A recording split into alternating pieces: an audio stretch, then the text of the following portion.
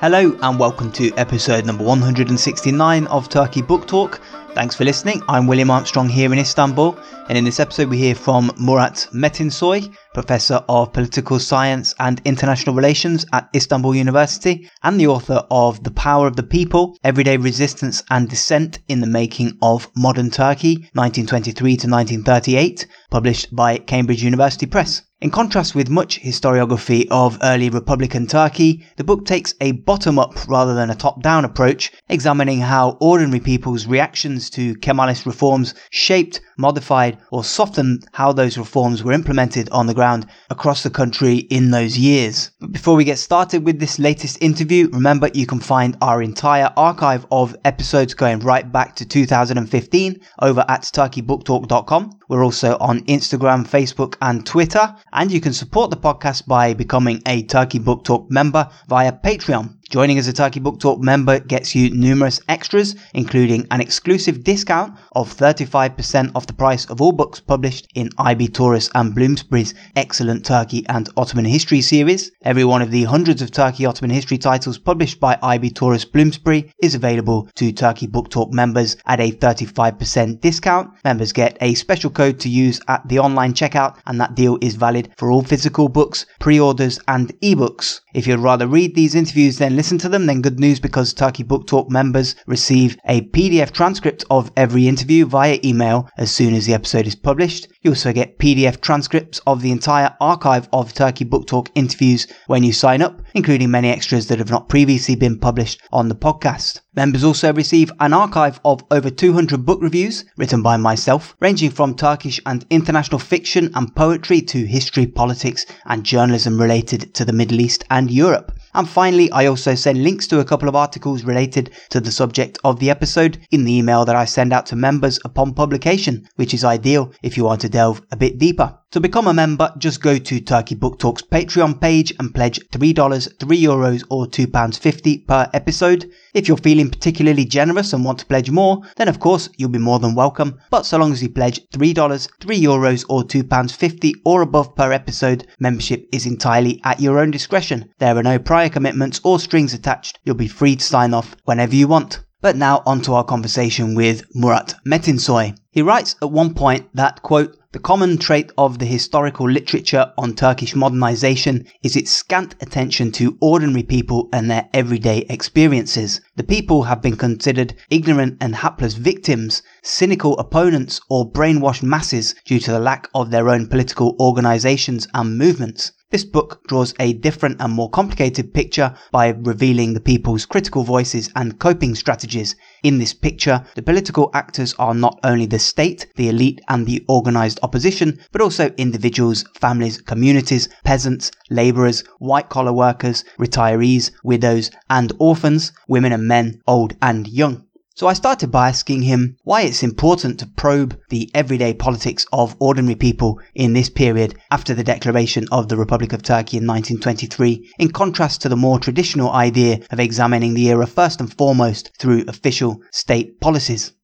Turkish scholars mostly equated politics with official politics. Even today's authoritarian government also champions this narrow concept of politics. Why? To restrict the realm of opposition, restrict the realm of politics to parliamentary legal politics. However, my book shows that under authoritarian regimes, even subtle forms of resistance, everyday resistance, ordinary people's resistance, may challenge the state projects, state hegemony, and may create a social ground for bigger political movements. In Turkish historiography, both modernist and even critical accounts, be they Marxist, liberal, or Islamist accounts, despite their opposing interpretations, focus on state ideology and state elite, ruling elite. Especially the official Kemalist narratives and modernization accounts focus on state elites' actions, projects, plans, state policies. Therefore, these accounts have been handicapped with some serious shortcomings. For instance, they replicate what the state elite intended or planned rather than what happened in daily life. These accounts also mostly use the sources reflecting on the state plans and projects, and ruling elites' thoughts and ideas rather than giving information about how these plans, projects, and ideals were practiced in everyday life. As you know, it has been always in history, especially in Turkish history, much easier to access the conventional sources reflecting the state and elite stories. However, these accounts exaggerated Kemalist reforms and their impact in Turkish society. From their point of view, the Kemalist state, Republican state, is seen as strong, central, uncompromised, and rigidly authoritarian. However, if we take a look at everyday life and people's daily interactions with the state institutions and state agents like police, gendarme, soldiers, tax officials, and other bureaucrats who put the laws and state policies into action in their everyday life, we can see different picture. Looking at what really happened in the past from below shows us the realities rather than the images. Turkish historiography generally focused on and replicated state images. However, we should take a look at the state reality, and we can catch that reality only through everyday life history. And ordinary people's daily interaction with the state policies can show us the state reality and the real nature, characteristic of the Republican modernization and the success, achievements, and the failures, shortcomings of this process.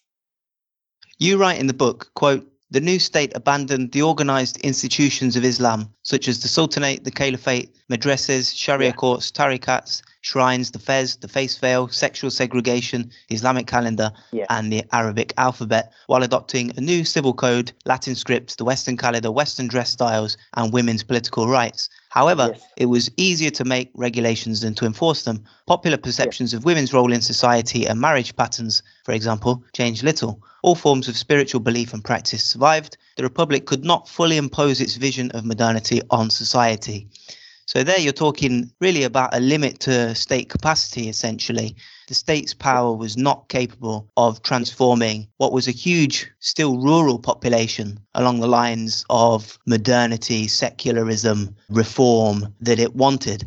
And underlying all this was the fact that Turkey was still this overwhelmingly non-urban peasant population. And as you describe in the book, state authority was far from homogenous across the country, and it was far from even exerting itself in many parts of the country. So there was a real limit to state capacity. Could you just expand a bit on that theme?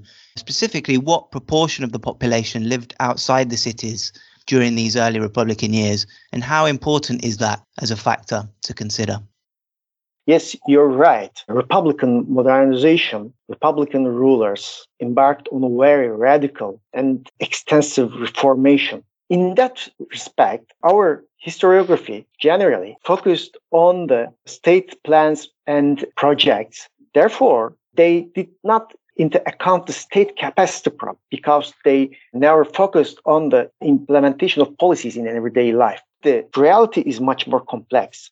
If you take a look at the everyday life, they cannot implement the most basic policies at the local level due to the lack of basic equipments, financial sources, human sources, and fragile legitimacy among people. Therefore, it was unable to govern the majority of their areas and population. The people's informal resistance compelled the state to retreat or at least soften some of their policies. In this regard, the Kemal state was not so powerful.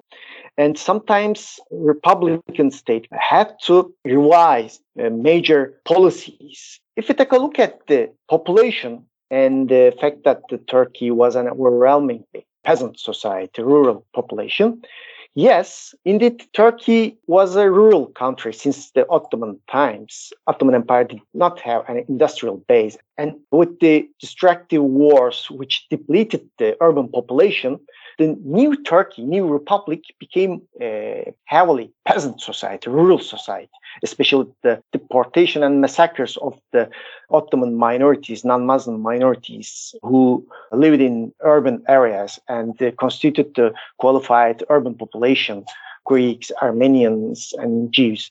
The new Turkish population, the new configuration of the Turkish public became much more rural and peasant. For instance, population was about 13 million and roughly more than 85% lived in villages. the huge part of this population was also illiterate. This demographical composition strongly affected the people's mentality. And the government also had great difficulty to transform this rural society to urban, industrial, modern society. The government was unable to collect taxes, monopoly incomes to fund the urban areas and industrial projects. Peasants also avoided as much as possible to fulfill tax obligations, for instance. Therefore, Turkey would remain a peasant society until the 1980s. From the 1950s, the migration from rural to urban areas started. And in the following decades, this migration increased. The Turkish peasantry dissolved quite late as compared to other lately developing countries. And this left its mark in Turkish politics. And newcomer rural migrants in urban areas built squatters' houses. And these people also came to cities not with blank minds, but with their cultural baggages, rural conservatism, spiritualism, and religious solidarity ties. And this fed the conservative right and Islamist parties in Turkey. Yeah. So there's a major section in the book about opposition resistance to various cultural, social reforms, these modernizing, secularizing reforms, which were seen as controversial in vast swathes of conservative Anatolia. Yeah. And you talk about how reluctance regarding these reforms very often took the form of indirect, foot-dragging private protests rather than mass collective action. And I just wonder, to what extent did that have an impact? Because you write at one point as well that, quote, contrary to the literature labeling the early Republican state as rigid and isolated from society, all these factors made it flexible and responsive to society. Through informal and indirect mechanisms of negotiation occurring in daily life, those who were excluded from the high politics prompted the government to soften its policies, thereby shaping political life and the modernization process. So people's covert criticisms and struggles jolted politicians into adopting more flexible and compromising policies. So there we see how this kind of limit to state capacity and the protests or foot dragging that it prompted among parts of the population that were less easily controllable actually had this effect of changing the state's behavior. Could you just talk about that? Is it possible to show how people's demands, the discontent that they expressed, actually had an impact in changing state policy or forcing various concessions or shifts? Yeah, that's a very important question. And you summarized my book better than me. Thank you. Well, actually, the Republican modernization was one of the most radical modernization attempts, not only in Middle East, but also in world history. The Republican reforms left no spheres of life untouched. On the top of that, the Republic also embarked on radical economic reforms based on etatism, establishing public companies, monopoly companies, heavy taxation to fund the state building process, nation building projects such as construction of new administration, new educational system, new judiciary system, construction of railways, creation of new bureaucracy. All these created burden for the population, especially agricultural producers. In an agricultural society, and also cultural burden for many people who lived according to the principles of traditions and Islam. And all these got some reactions. Some supported full-heartedly or for their own interests. Some adopted partially, selectively, and some opposed for different reasons. We know well organizational, collective, intellectual dissidents and oppositional movements, Progressive Republican Party or Free Republican Party, and Sheikh Zayed Rebellion and other Kurdish rebellions, and some religious anti-Hajj rebellions protest or anti-Turkish call to prayer, Turkish ezan protest. However, historians generally argued that opposition to reforms appeared only in forms of these organizational, collective, open forms, because they focused on organized ideological movements or activism or mass-scale rebellions. We never deal with how people coped with these reforms, this burden in everyday life. This has not been explored in depth. However, if we take a look at everyday life, we can see huge amount of actions devised to cope with this economic, political intervention by the states. And in my book, I focused on this everyday resistance, history from below. Indeed, for that aim, I had to discover and use unusual sources such as petitions, some politicians' reports and some other sources, police reports and court reports, gendarme reports, and some local newspapers. And if we take a look at the impact of these actions on the state policies, first, government, did not retreat from some revolutions, such as head reform, Latin scripts, civil code, ban on tarikats, prohibition of labor unions, oppositional associations. However, on the other hand, the social response forced the rulers to soften some policies. For instance, government never banned the women's veil and left the anti-whaling campaigns to local authorities and opposed any use of violence against whale. Never forcibly intervened in gender relations despite the civil code. For instance, early marriages and religious marriages continued to be performed in the localities, and the government never banned the other styles of man headgears, for instance, similar to fez, for instance, like skull caps, papaks, were preferred by men instead of Western style Panama hat or other peaked hat. And again, in many places, the call to prayer continued to be recited in Arabic. Many local governors, local officials turned a blind eye to such disobediences. The illegal tariqat meetings at homes and hidden religious education and informal Quran courses, Quran instruction at homes and mosques continued in this period. And the top leadership was well aware of all these through the politicians' reports on their election districts, petitions, denunciation letters, and police reports, but never attempt to eliminate harshly by using violence as the Soviet government in the Stalin era attempted. Government authorities prefer to turn a blind eye to such disobediences. And by the way, all these resistance, disconformity, were not only due to the religious conservatives, religious fundamentalism. That's an important point I wish to make in my book. I also examine and reveal the social, economic, psychological, gender-related factors that motivated the people's response to the reforms. For instance, the people's negative approach to anti-whaling was not only related to their religious concerns. They also feared from the competition, particularly men, feared from the competition of women employment in labor market, and feared from the decrease of their authority over women. Women also had some of their own subjective reasons, such as fear from verbal or sexual attacks in streets, and expensiveness of new fashion clothing, etc.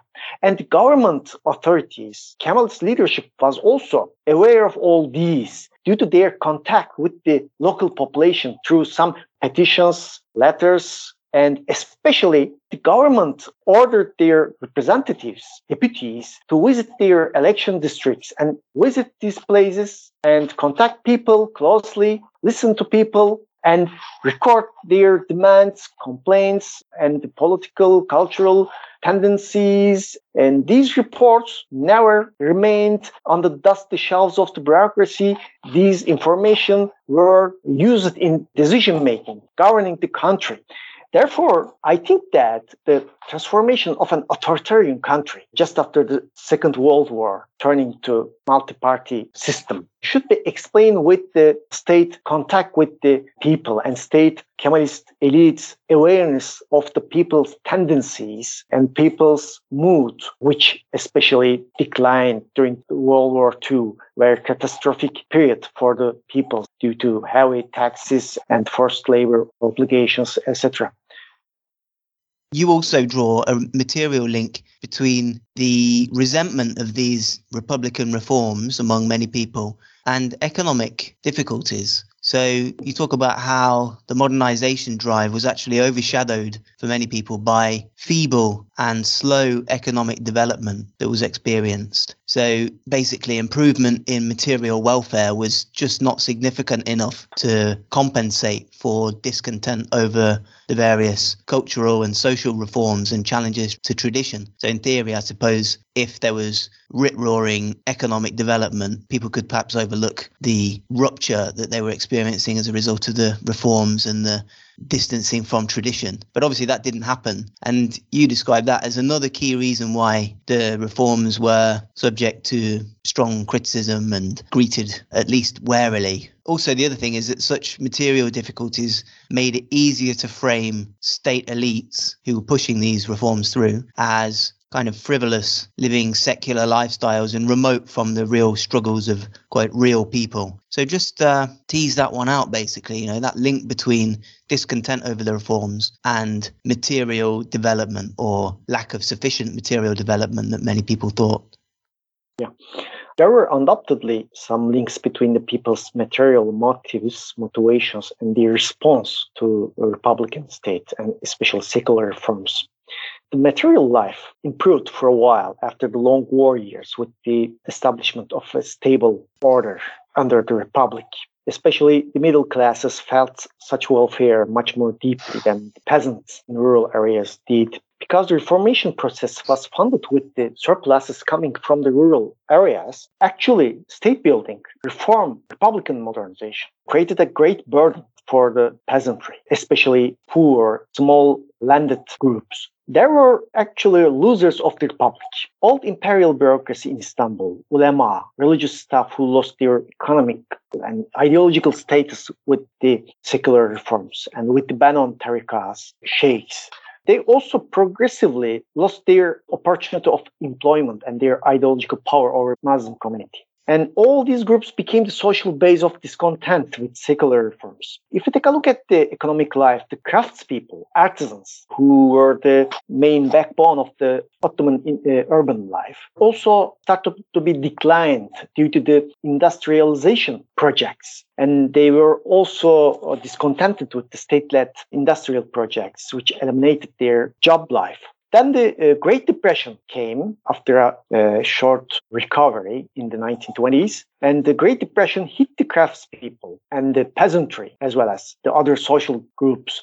In addition, poor peasants and small landholders also impoverished with the increasing agricultural taxes, livestock taxes, and the road tax. The Great Depression also caused the prices to decline sharply, and many peasants lost their small lands and production means and dispossessed in the course of time. Actually, the interwar period was a very difficult period for the people.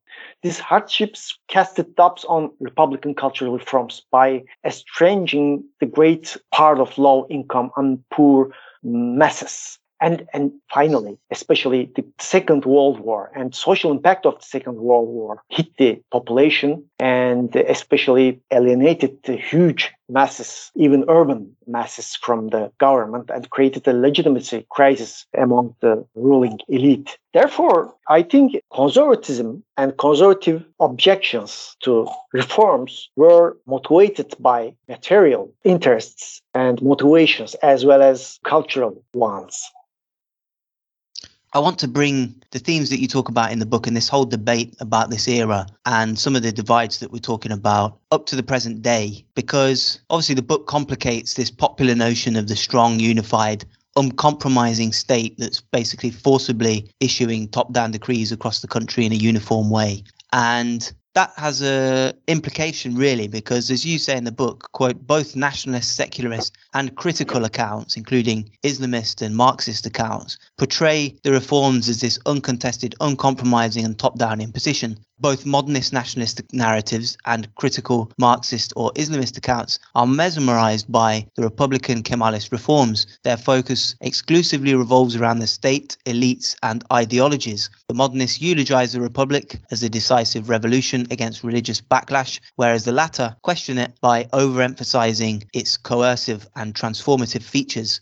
And you say that your book, by avoiding the portrayal of ordinary people as passive victims, it basically rehabilitates their agency. And that's a really interesting point, I think, about how contemporary people from various sides of the political spectrum actually view this era in the same way, essentially. So you've got sort of Islamists on one side, for example, who basically look at the state ideologies and impositions in this era and say it was a uniform thing. And then on the other side, the supporters of those reforms also just look at the state and the elites and ideologies and praise it. Whereas obviously you're taking a completely different view that avoids the portrayal of ordinary people as passive victims, basically acted upon by the elites and you see them as much more participants.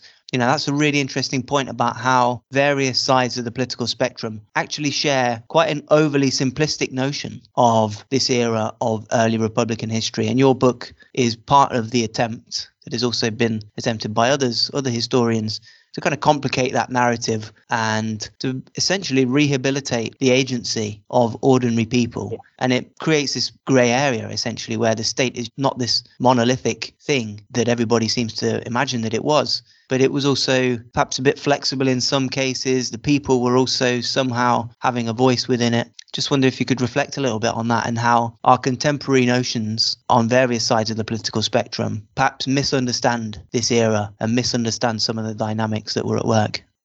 Yeah, sure. That's really important point, which motivated my work, especially the projection of the political rivalry between the secular parties and the conservative right parties and Islamism, especially in historiography, has reduced the people's response, especially negative response during the early Republican period, to a clash between secularism and religion. This approach, this framework is widespread and very misleading. And unfortunately, both official Kemalist secularist narratives and Islamist narratives have some common points in their appraisal of the Republican era. Both these opposing interpretations look at everything that happened in interwar years as a clash between secularism and religion. And actually, the right Islamist conservative parties wanted to present the RPP as elitist, religious, even anti-religious, and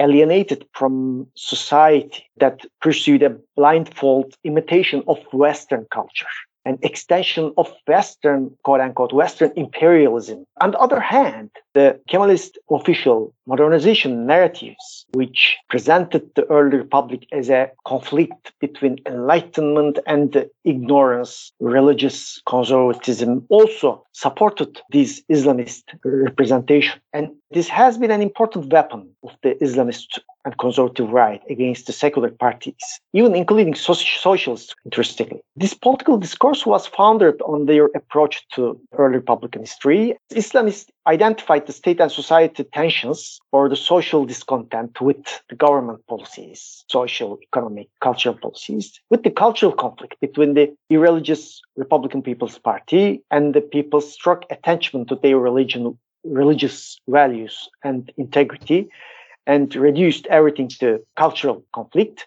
overlooking the material, social, economic factors which underpinned all these political discontent. I have shown in my book, yes, people's religious identity surely played a role, but less than assumed. The religious discourse of the oppositional voices did not mean that only religiosity motivated them. Many people used religious terms and discourse to articulate their feelings and opposition. Even the Communist Party of Turkey members, activists, also used religious discourse to agitate the people against the government, agitate the working class on shop floor, factories against the government. And they also used sometimes the religious discourse to legitimate their arguments. And as a matter of fact, this can open new windows for better understanding of Republican revolutions, reforms. This historical view also enables us to evaluate today's tension by going beyond the usual stereotypes of modern to religion conflicts, in my opinion.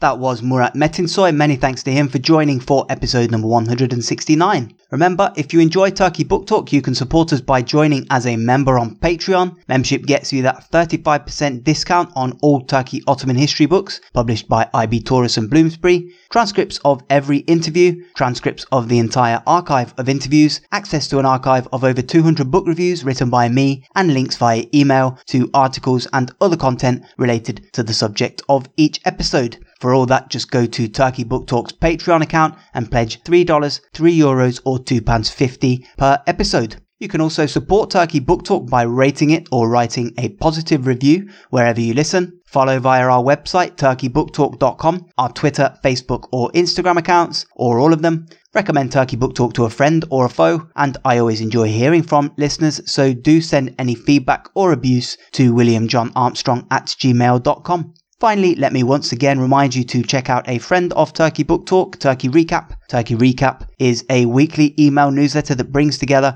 all major developments in Turkey over the past 7 days, links to interesting articles and some excellent puns. They've also got a Slack channel for signed up members who want more. Just go to turkeyrecap.com and follow the links there to subscribe. But until our next episode of Turkey Book Talk in a couple of weeks, thank you very much for listening.